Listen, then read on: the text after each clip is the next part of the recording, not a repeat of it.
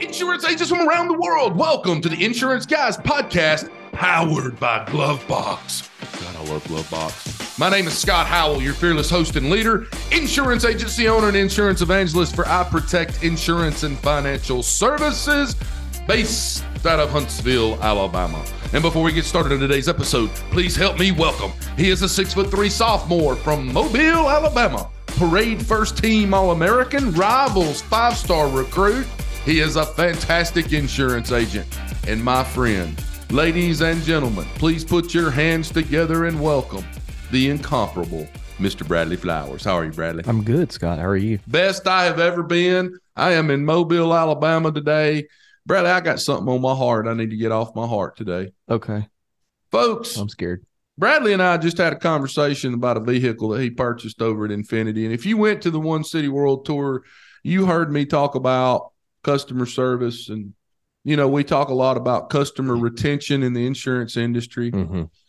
And, you know, there are a lot of ways to keep customers and clients and members or whatever you want to call them for that life cycle, that 7 to 10 year period, which is really where you make your money in the insurance business, Mm-hmm. right? Have you, Bradley, noticed, and I'm asking this, and I want you to be an innocent third party. Have you noticed how shitty the service is in pharmacies? Oh, yeah. Bradley, Well, it's everywhere, man. Bradley, I had a medication that my pharmacy, Cialis? it was on back order. How did you know that? Viagra, actually, but what was it really? about the same damn thing? Was it really? No, Okay, good. I'm playing along. But my pharmacy had on back order, and Walgreens, called to Walgreens down the road. They had it, but I accidentally gave my doctor the wrong address for that pharmacy, so I had to go to two separate pharmacies. Okay, let's start with the start. First of all, every single pharmacy tech that you go up to the thing to get your medication acts like they have been chained to the floor. And that is the last place on earth that they want to be, which I don't blame them, by the way. Then you walk in the pharmacy and you've got that one person that's in there that's already mad because either their drug's on back order or they don't have another refill or they can't find the script. So they're pissed off. And what do you mean? My doctor called this in 3 days ago. So I'm standing there watching this lady do that. And then about that time, some old boy that comes in there all the time, because there's always like one of those crazy ass people in the pharmacy that like you can just tell is not right. This guy walks up to the pharmacy counter and he obviously knows the women behind the pharmacy counter and he must come in there every day. And he asks, and I'm sitting down in a chair waiting on my medication. And he goes, "Hey, if you cut your toenails, can I buy the clippings from you?" And I thought, oh, he boy, says that here. to you? No, to the lady pharmacist behind the counter. And I thought, oh boy, here we go. Aubie's face. This pharmacy thing, guys, is turning into the DMV. It is turning into the DMV. These people will literally throw your pharmacy bag out the window. I mean, I think it's because of all the idiots they have to deal with. They're just over it. Hey, could you cut your toenails and I'll buy the clippings from you? And I was like, well, I've heard everything now. There's nothing left for me to hear. I swear on my son's life that happened. I promise. I'll tell you, you said something earlier that really resonated with me is that because you and I are in sales and own businesses. Right. And we focus so much on customer service. That we are hypersensitive in a sales situation, in a customer service situation. And I've in pretty much ever since the world started getting back to normal or the new normal after COVID, there has been a general lack of customer service. Malaise. There's been I don't know what that word means, but there's been a lack of customer service in every industry, restaurant industry, every industry, right? And I think the problem is it's a lack of empathy. Mm-hmm. There doesn't seem to be any empathy towards the customer in any situation. Mm-hmm. And I know that people on the other side are going to say, well, customer service employees have been taking a beating from customers forever, and they're just tired. I get that, but if you're listening to this or watching this, and you are in customer service, and you want to improve how your day goes, when you deliver bad news, deliver it with empathy, even if you have to fake it.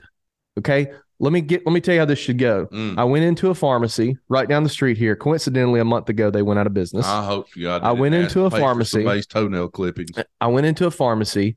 I was sick. Okay.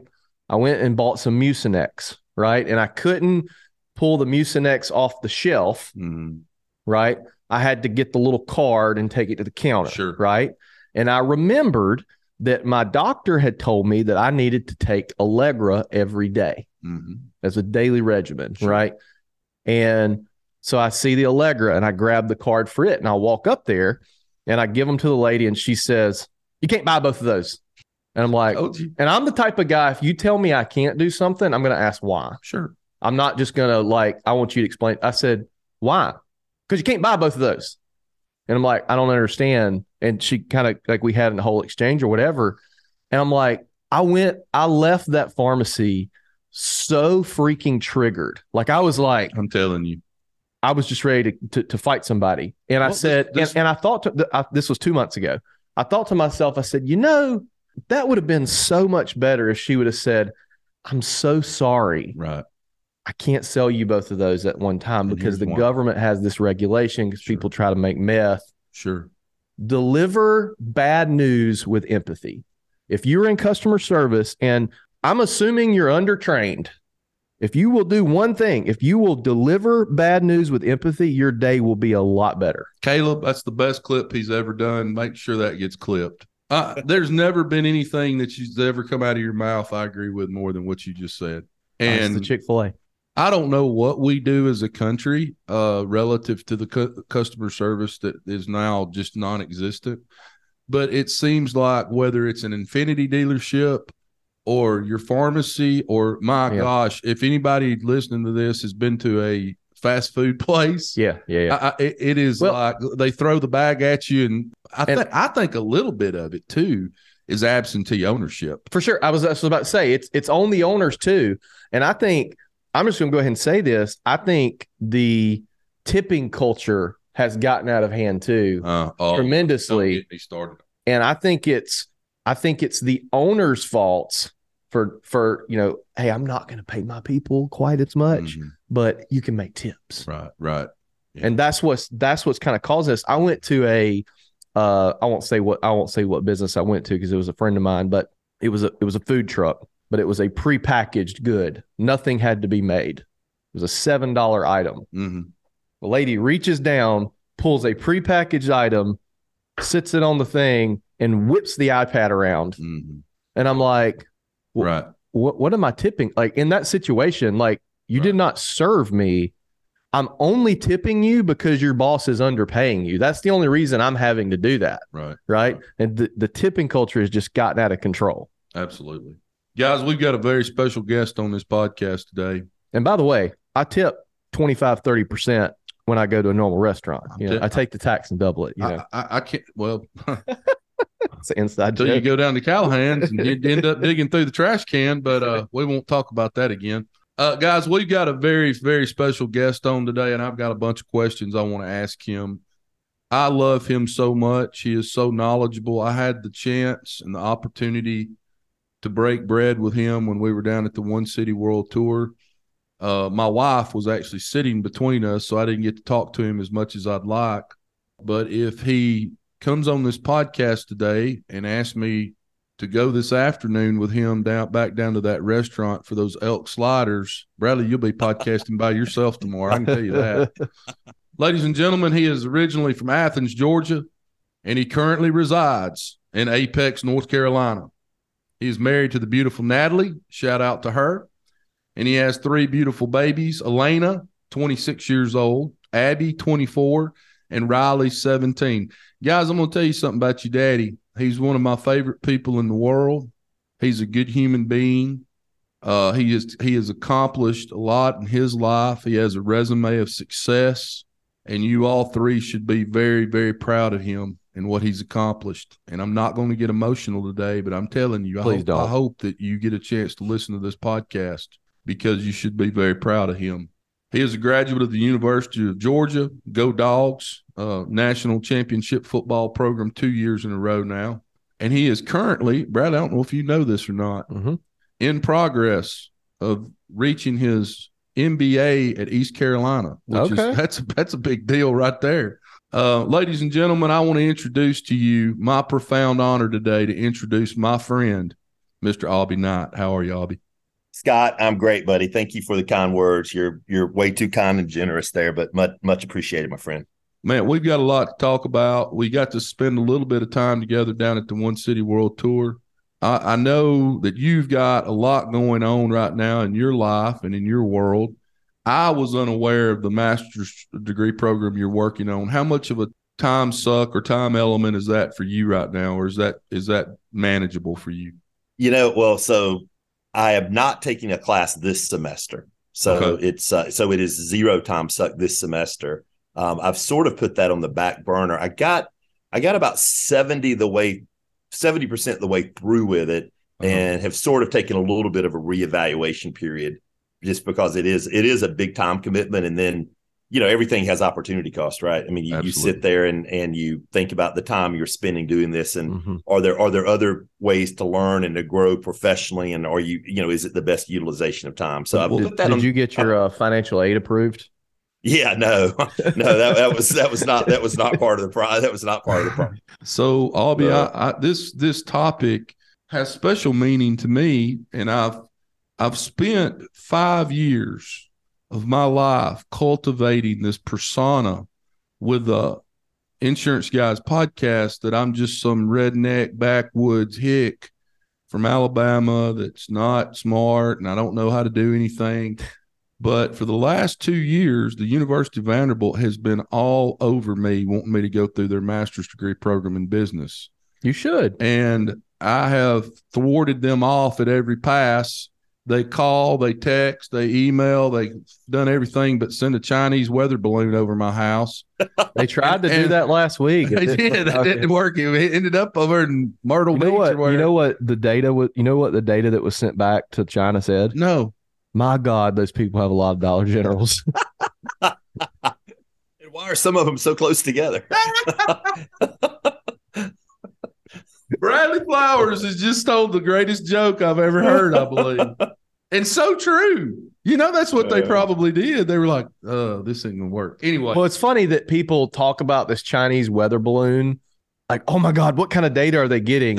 And the people who are saying that are saying it on TikTok. Right. You were talking about this weather balloon, this 8,000 feet up in the air is stealing data and is sending it back to the Chinese. And you were talking about that on an app that's from China that is owned by the Chinese, of which you agreed to tons of terms and conditions that give them access to your data. Well, I'll shut up. I'm off my soapbox. So I live in Huntsville, Alabama, Aubie, which is the home of all defense contractors, and Redstone Arsenal, which is where a lot of our national defense secrets are things that we do militarily speaking. I can tell you right now, guys, without a shadow of a doubt, from what I know, we could jam a Chinese weather balloon so that it couldn't see or send anything back to China in about 0.2 milliseconds. Okay. So please don't be worried about that. Now, I don't know how it got over our airspace and all that good stuff, but I do know the technology. We had a weather guy come on ABC News one night, local news, and he said, I'm going to show everybody the radar, the Doppler radar for North Alabama right now. It was sunny and like 70 degrees that day. The Doppler radar was solid dark green over North Alabama.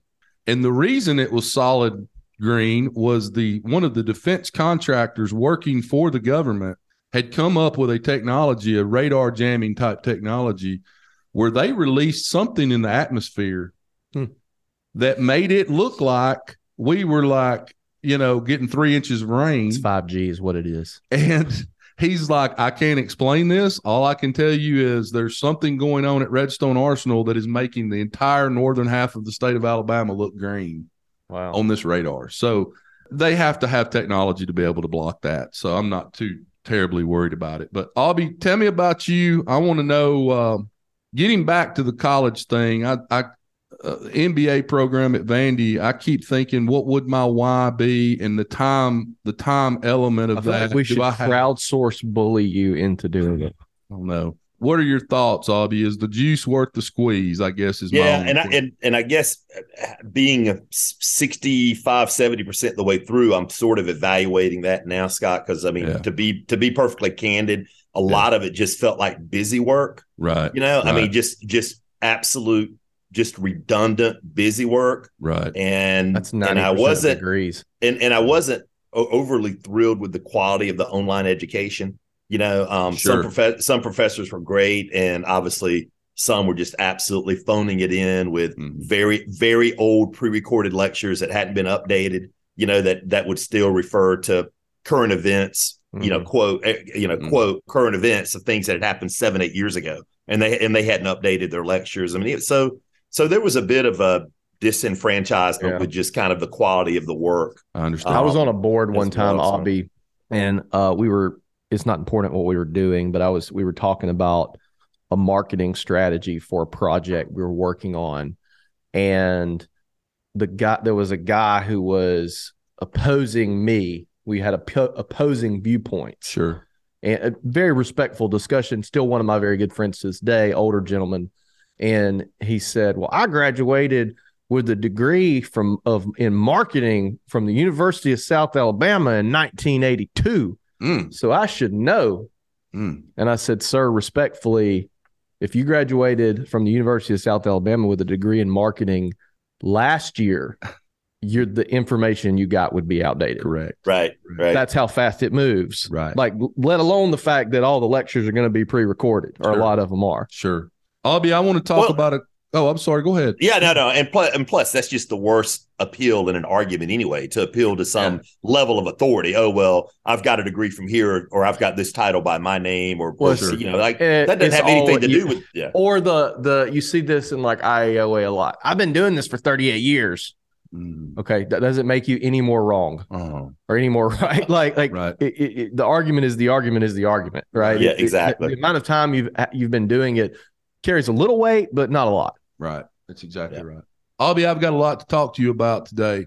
Let's start with a start. I wanted to talk to you about the last time you came on our podcast, and I can't remember exactly the date, but I do remember talking about you were going with a group. I believe it was like a college university trip over to London. I lived over in London for 2 years, really enjoyed my time over there. When you were with the Corps, right? Yes, absolutely. And tell our listening audience, I love to hear these stories, and Bradley and I have this bucket list idea that in the next few years we want to get over to Lloyd's and go, just go up there and check it out. So tell our listening audience what it was like. Yeah, sure. So I've had the good fortune and opportunity to go to London on business several times. One of the unique things that IIA&C does is we act as the insurance agent for the state of North Carolina. So we work very closely with the state of North Carolina's risk manager and that risk management department. And then the risk management department of the state really determines what the insurance needs are of the state. But then they come to us and we procure that insurance. So obviously one of the big accounts that we deal with every year is the state of North Carolina's property account. And it's one of the largest property insurance accounts in the world. It's, about $80 billion of insured values. And it's on a, we've got a property tower, it's layered and shared. And depending on the market cycle, a significant portion of that is placed in the London market. So part of that is going to London each year to work on the state's property insurance renewal. This trip that happened earlier in the year is we've got 3 risk management programs, that academic programs at universities in North Carolina, UNC Charlotte, App State, and East Carolina. Right. And they each have international insurance class, and part of that class is they generally take a tour to either London or Bermuda and tour Lloyd's and whatnot. So that trip back in the fall, Scott, I think I was kind of an industry advisor that was accompanying the students from UNC Charlotte, and we went, and it was fantastic because not only did we do Lloyd's of London and visit with a number of the Lloyd's syndicates, we also went to Wells, and Wells has a pretty big fintech, insurtech accelerator operation in Wells that I was able to tour and meet some folks over that are working on the fintech space in the UK. And then they've also got some insurtech startups, early stage companies, specifically some companies that are doing some really interesting things with parametric flood insurance and that type of thing. So it was a fantastic trip, and probably my favorite part about the trip was I was able to take my youngest daughter Riley with me, and we had one day of sightseeing, like a total free day, and we were pretty adventurous. We hopped on the train and went to Paris and just spent a full day in Paris, and then took the train back to London late that night, and it was fantastic, and just great memories to make with her. Hey, before you just opened up Pandora's box. I've got like 35 questions now, but before I get to that, one of my claims to fame, and I've always told people that I was going to write a book, and the book title is going to be "Don't Go to Paris on Tuesday." Aubie, I have been to Paris, France 2 times. A day trip, similar to what you did, took the train over to Paris. The freaking Louvre is not open on Tuesdays. So I've been to Paris twice and have never gone to the freaking Louvre. I thought you were about to say something horrible happened both times. No. I had a buddy whose lifelong dream was to see Jimmy Buffett in concert, and had been 3 times, and all 3 times got in a car accident on the way there. Wow. Oh no, that's granted. The third one was he hit a puddle of water in his BMW, and water went into the intake. So it wasn't really an accident, just the car broke down. Remind me to tell you my Parrot Head. I used to be a Parrot Head. I used to go to Bubba concerts all the time. I'm not shocked. Remind me to tell you my Birmingham Jimmy Buffett concert story. Guys, the fact that he does not want to say that on the air scares the ever-loving crap out of me. It's an interesting story that involves a young lady in a limousine and a bunch of people watching Scott do things he shouldn't have been doing in a limousine. So, do those kids have any idea how cool what they're seeing? No, they don't. Like, do they understand that every insurance agent out there would kill to go to Lloyd's? Right. Yeah. You know what? I think they do. I mean, I remember. It's just super cool. I mean, it really is. And it's nice to be over there and talk to the syndicates when you're kind of on an educational trip. Yeah. But I do remember, and I had been there on kind of some educational and touring events before I had to go over the first time with the state's risk managers and work on the state's property insurance. Gotcha. But my first time at Lloyd's, when you're literally sitting with the syndicates and sitting in underwriting boxes and going through a very large property insurance count, it's almost like you felt like you were playing basketball in Cameron or Madison Square Garden, or I mean, it was like, holy cow, Well, for those of you, go ahead. No, I mean, it's just like this is not something that a lot of insurance folks get to ever do. Yeah, for those of you listening too, if you have an Oculus VR headset, you can download, there's a YouTube app. It's called YouTube 360. It's the Oculus version of YouTube. And if you go in there and type Lloyd's of London, there's not that many 360 videos of Lloyd's of London. There's one in there that actually takes you through the process of talking to each underwriter and negotiating what percentage of the risk they're going to take. Really? It's really, really neat. Now, the video's older, so it's not as clear as it's not as clear of a video as the one of us podcasting that we did in VR, but it's really cool. And even though I feel like I understand how the London market works a little better than the average agent, I even still learned a ton from it it really shows you kind of how that works. I've got to do that. It's neat. I would do it, and you can do it from your phone too, I believe. But it's not the same. They should update it with a camera like we use, so it's better, richer experience. But when you're at Lloyd, you legitimately feel like you're at Lloyd. You're talking to. You don't talk, but there's someone talking as if they're you, and you're basically, because like when you get a Lloyd's deck page back, it'll have 15 or 6 different syndicates on there, and each of them is taking another percentage of that risk. Right. Well, that has to be negotiated one-on-one with each syndicate. So it's taking you through that process of, hey, I have this cyber renewal. What percentage of it do you want to take? Does it take you to the pub with them to talk them into that after hours? It doesn't do that part.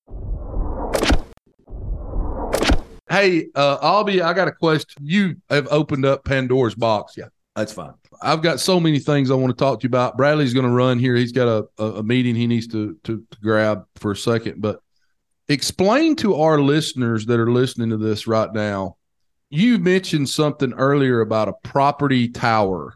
And I know I understand to some degree what that is, but explain to these guys listening what a property tower is related to the North Carolina's insurance and how that would work. Yeah, sure. So assume you're insuring some really large property schedule, and it's more exposure than any single one company wants to get on. Sure. So you would break that up into layers. So let's say you had a $10 billion schedule of property.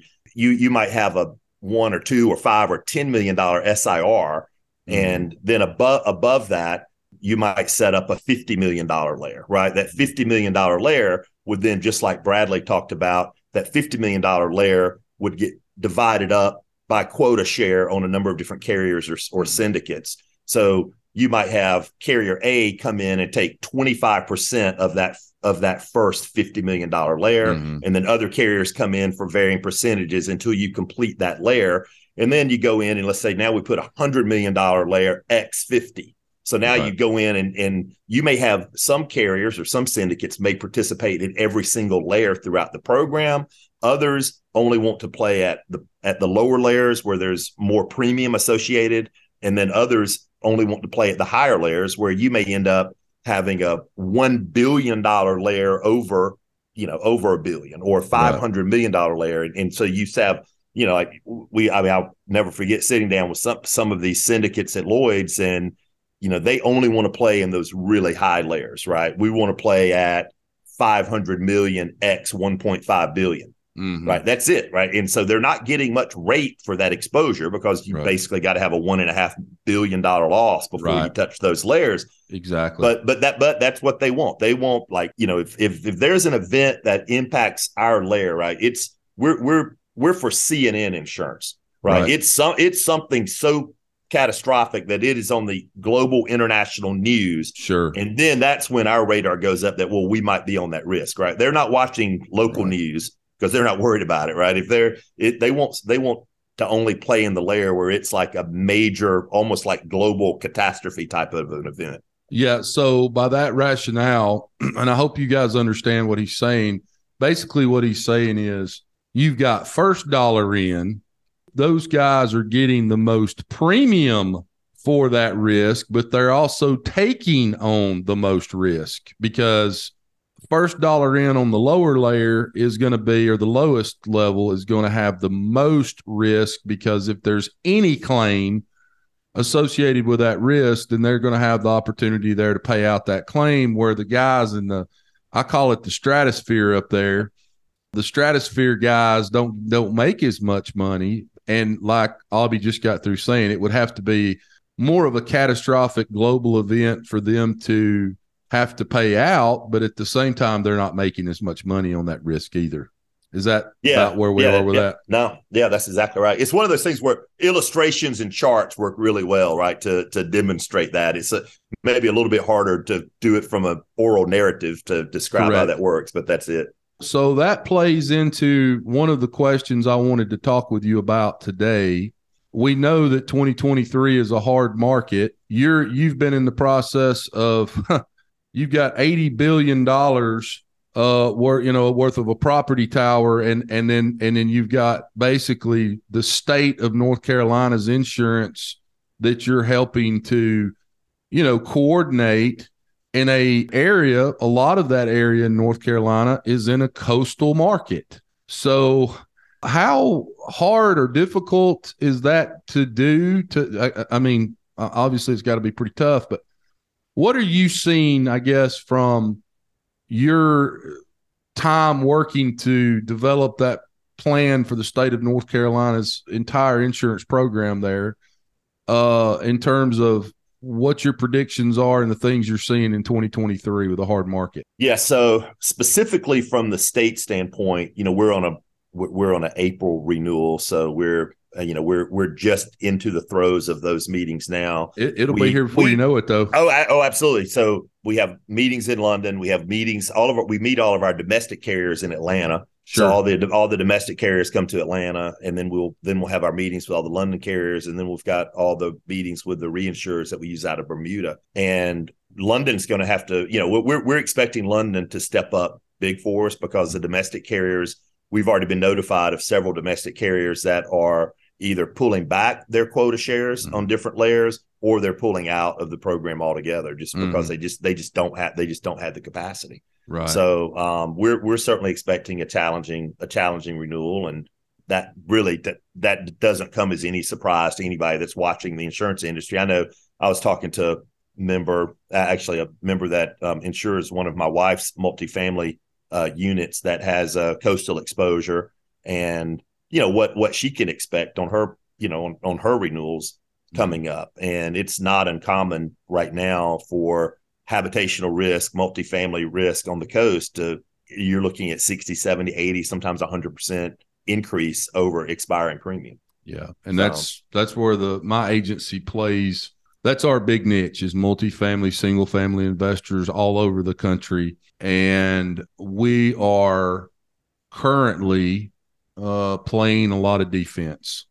We've got great people behind the scenes working those accounts, but it is an up at dawn, pride swallowing siege right now because of exactly what you just said.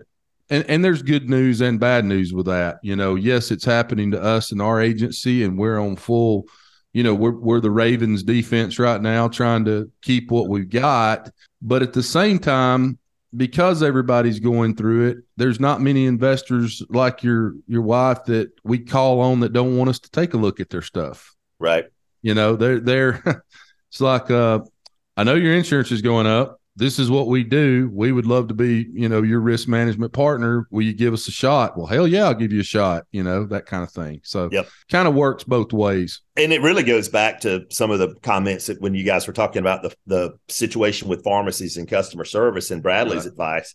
I mean, if you're going to deliver bad news, can you deliver bad news with empathy? And Scott, when I was in the business, and this was, I've been in the business since I graduated from Georgia in 1991, and I think it was probably late 90s. I was working for the Independent Insurance Agents of Georgia.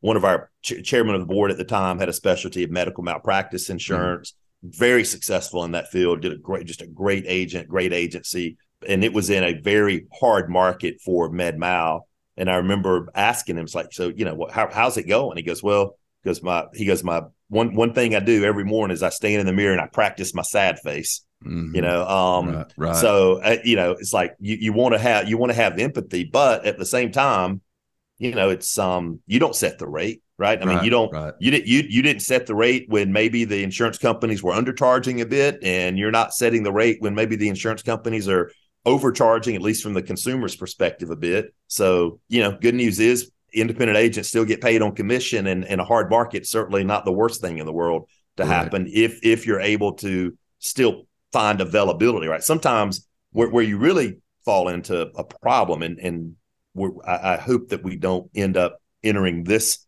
realm of hard market, and that's when it's not about affordability and it becomes about availability, right? You can't find the coverage at any cost. That's a kind of a different animal altogether. Yeah, that's if some of the things hadn't happened in Florida that have happened, I was afraid they were just going to get to a place where, from a capacity standpoint, I can't imagine being an insurance agent and the only market might be Citizens. That would be that's insane. Like, that's the only place somebody could get insurance. But it felt like that's kind of where we were headed for a while. I don't know if that'll happen or not. But I was on the phone with an agent on I think it was on Thursday of last week, and he told me, he goes, "Hey, every morning," he goes, "I get up, and in a very specific order, he goes, I thank God for the." He goes, "In this order, I thank God for the North Carolina wind pool, the health of my children, and my wonderful wife." That's it. That's a great line. So, hey, before we get off this podcast today, I want to talk to you. There was something very specific that we wanted to talk about and that I wanted to learn more about from you today. And it's something that you've played a huge role in developing, and it's the InsurTech Accelerator. I think I may have gotten a few emails about it, heard it talked about in the industry a little bit, but tell our audience a little bit about what you've done in developing this accelerator for you guys.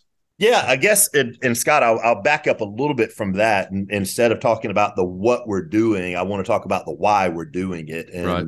and certainly from a why standpoint, I believe that independent insurance agents can absolutely continue to be successful and thrive in the marketplace if they have the right technology. Mm-hmm. So that's really our why. And when I start thinking about if I really believe that agents can be successful into the future with the right technology, well, what has to happen? And obviously we've got situations now where agencies are slow to adopt technology. And I think it's like a whole thing, right? It's like, one, they have to know that the technology exists. Correct. All right. Well, let's do everything we can to talk to agents about the different parts of an agent's tech stack and what they need. And then two, let's dive deeper into these agencies that will help, and let's help them actually implement tech.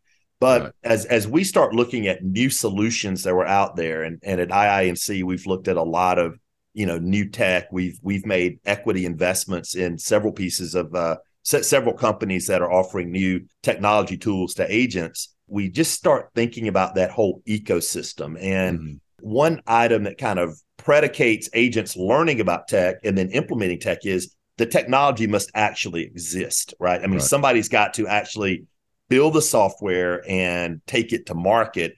And so we started looking at all the InsurTech opportunities out there from an accelerator standpoint.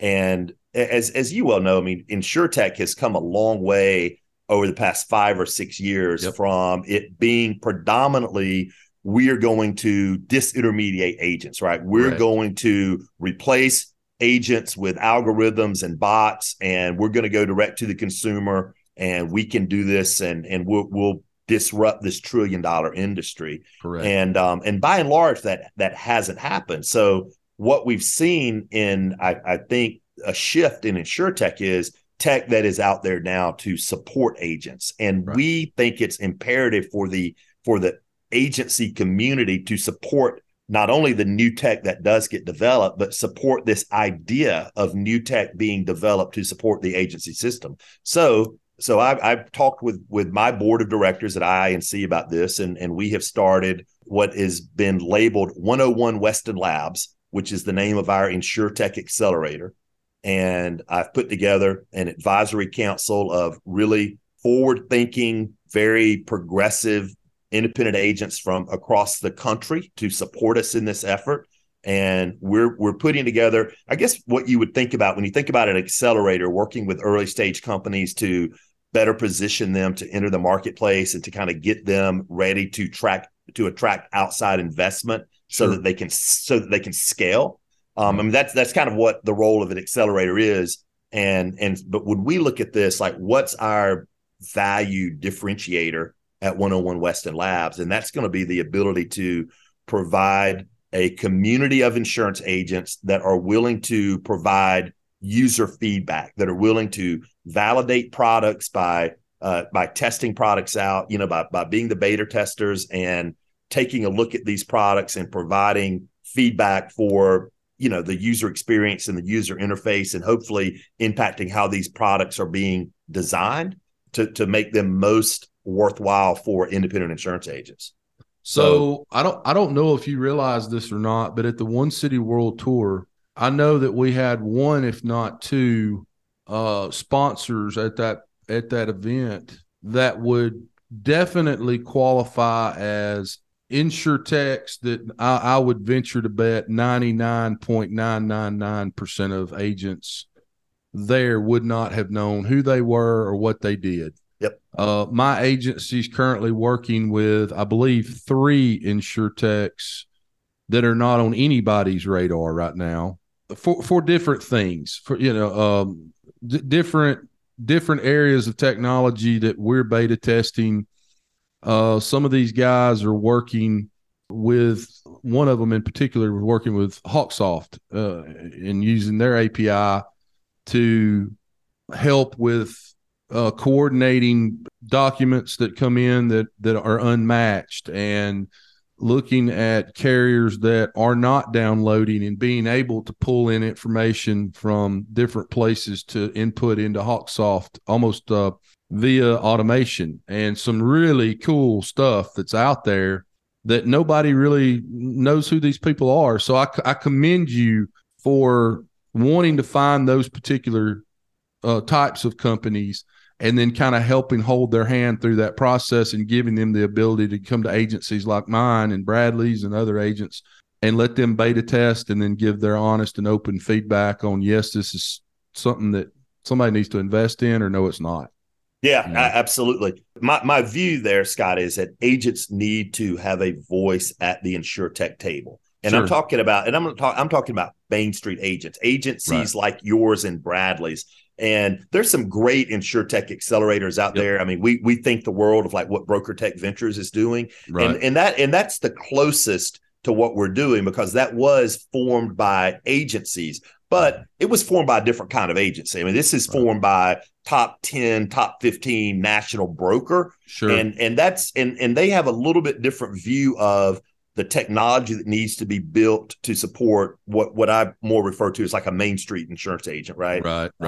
Which is where 80% of independent insurance agencies out there, are going to be 10 and fewer employees and dealing with, less than $1.5 million in revenue. Correct. Right? So where's the technology that's being developed to support those agents, and how can those agents have a seat at the table for new innovation that's going to support the industry? So where are you guys right now in the process? You mentioned the name 101 Weston Labs, but in terms of bringing in some of these, I don't know if we should call them startup insurtechs, but maybe that's the correct terminology. But where are you? We use the term early stage. Early stage companies. And we haven't gone live yet. We're recording this on February the 6th. Correct.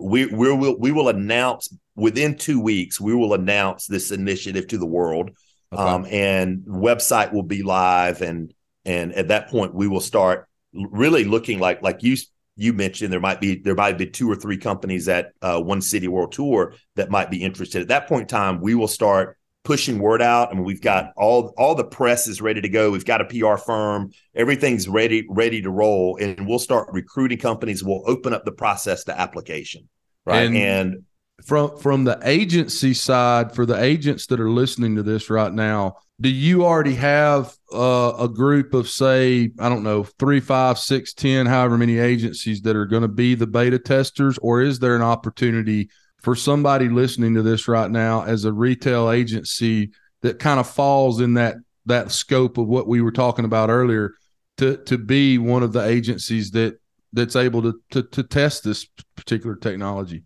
Oh, absolutely. Absolutely. There's room. I mean, one of the things that we're going, because, one, you don't want to give people fatigue, right? Sure. I mean, like, I don't want, let's say our good friend Daniel Sung, right? Daniel's super interested in beta testing tech. Well, I don't want to, we may have 7 companies in the cohort. I don't want to fatigue one person and asking them to beta test 7 different products, right? So we're going to need a wide bench. We're going to need a deep bench so that we can, all right, let's have this group where we can announce, like, all right, we've got early stage companies that are seeking to provide solutions to independent agents in these areas.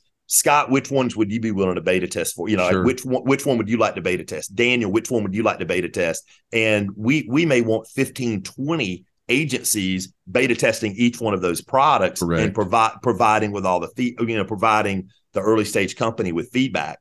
So we are very specifically going to be looking for early stage technology companies that are looking to support agents, right? I mean, obviously no direct to consumer plays. I mean, we are looking to support Main Street insurance agents, and we're looking for companies that have they already have built out what in the industry referred to as an MVP, right? They've got a minimally viable product, and this is not a hard, fast, carved in stone rule, but we're probably going to be looking for companies that are early stage revenue, right? They're probably going to have some annual recurring revenue. So ARR probably within that $25,000 to $100,000 per year. Mm-hmm. For companies that are well over $100,000 per year, they've probably already gone through a Series A round or probably very close to that. We're looking for companies that have maybe had a friends and family round. Right. And we're looking to provide some money for seed for a seed round, and maybe get them positioned for Series A. That's beautiful. So are you able now, knowing that the podcast you and I are recording right now, probably, and I can ask Bradley to verify this, probably won't come out for 3 to 4 weeks. Could you be willing to give these guys the website they could go to check this out that are listening to the podcast? I sure hope it's 101westonlabs.com. Okay. But it's not live yet, so I can't even go and check that. But let me shoot a Teams message real quick and make sure. Well, before I let you go, I just want to say this. I love you very much. And when you're ready to go eat those elk sliders in Austin, Texas, I only need about a 2-day notice, and I'm in the car. I'll be like that lab that jumps in the truck with you to head down there. Yeah, awesome, man. I can't wait to do that. And I cannot tell you how much I enjoyed meeting Kim that night. And I'm glad that she ended up sitting in between us, because I can talk to you anytime. And it was nice to, and it is 101westonlabs.com. So that will be the website address by the time this airs. There is not many days of my life now that go by that I don't think about those elk sliders we ate at that place. That was the best. I just remember looking over at Kim, and she looked at me, and I was like, this might be the best thing that I've ever put in my mouth ever. I don't know what was in them. I don't know how they cooked them. I didn't really check any. It was kind of dark in there, but I just remember thinking that might be the best thing I've ever had in my mouth. They were absolutely delicious. Man, that was good. Well, hey, Aubie, I love you, brother. Hey, I'm gonna shut this thing down. Anything else before we go? No, man, I can't tell you how much I appreciate what you and Scott do for this industry. And I told so many people, Scott, like everybody want to know, well, how was One City World Tour? And I want to tell you guys this, because I haven't shared this with you. I said, you know what, really, I imagine it to be like what the early days of the association must have been like 125 years ago, where it's just a group of agents that are out trying to do the right thing, trying to help each other, trying to make the industry a better place.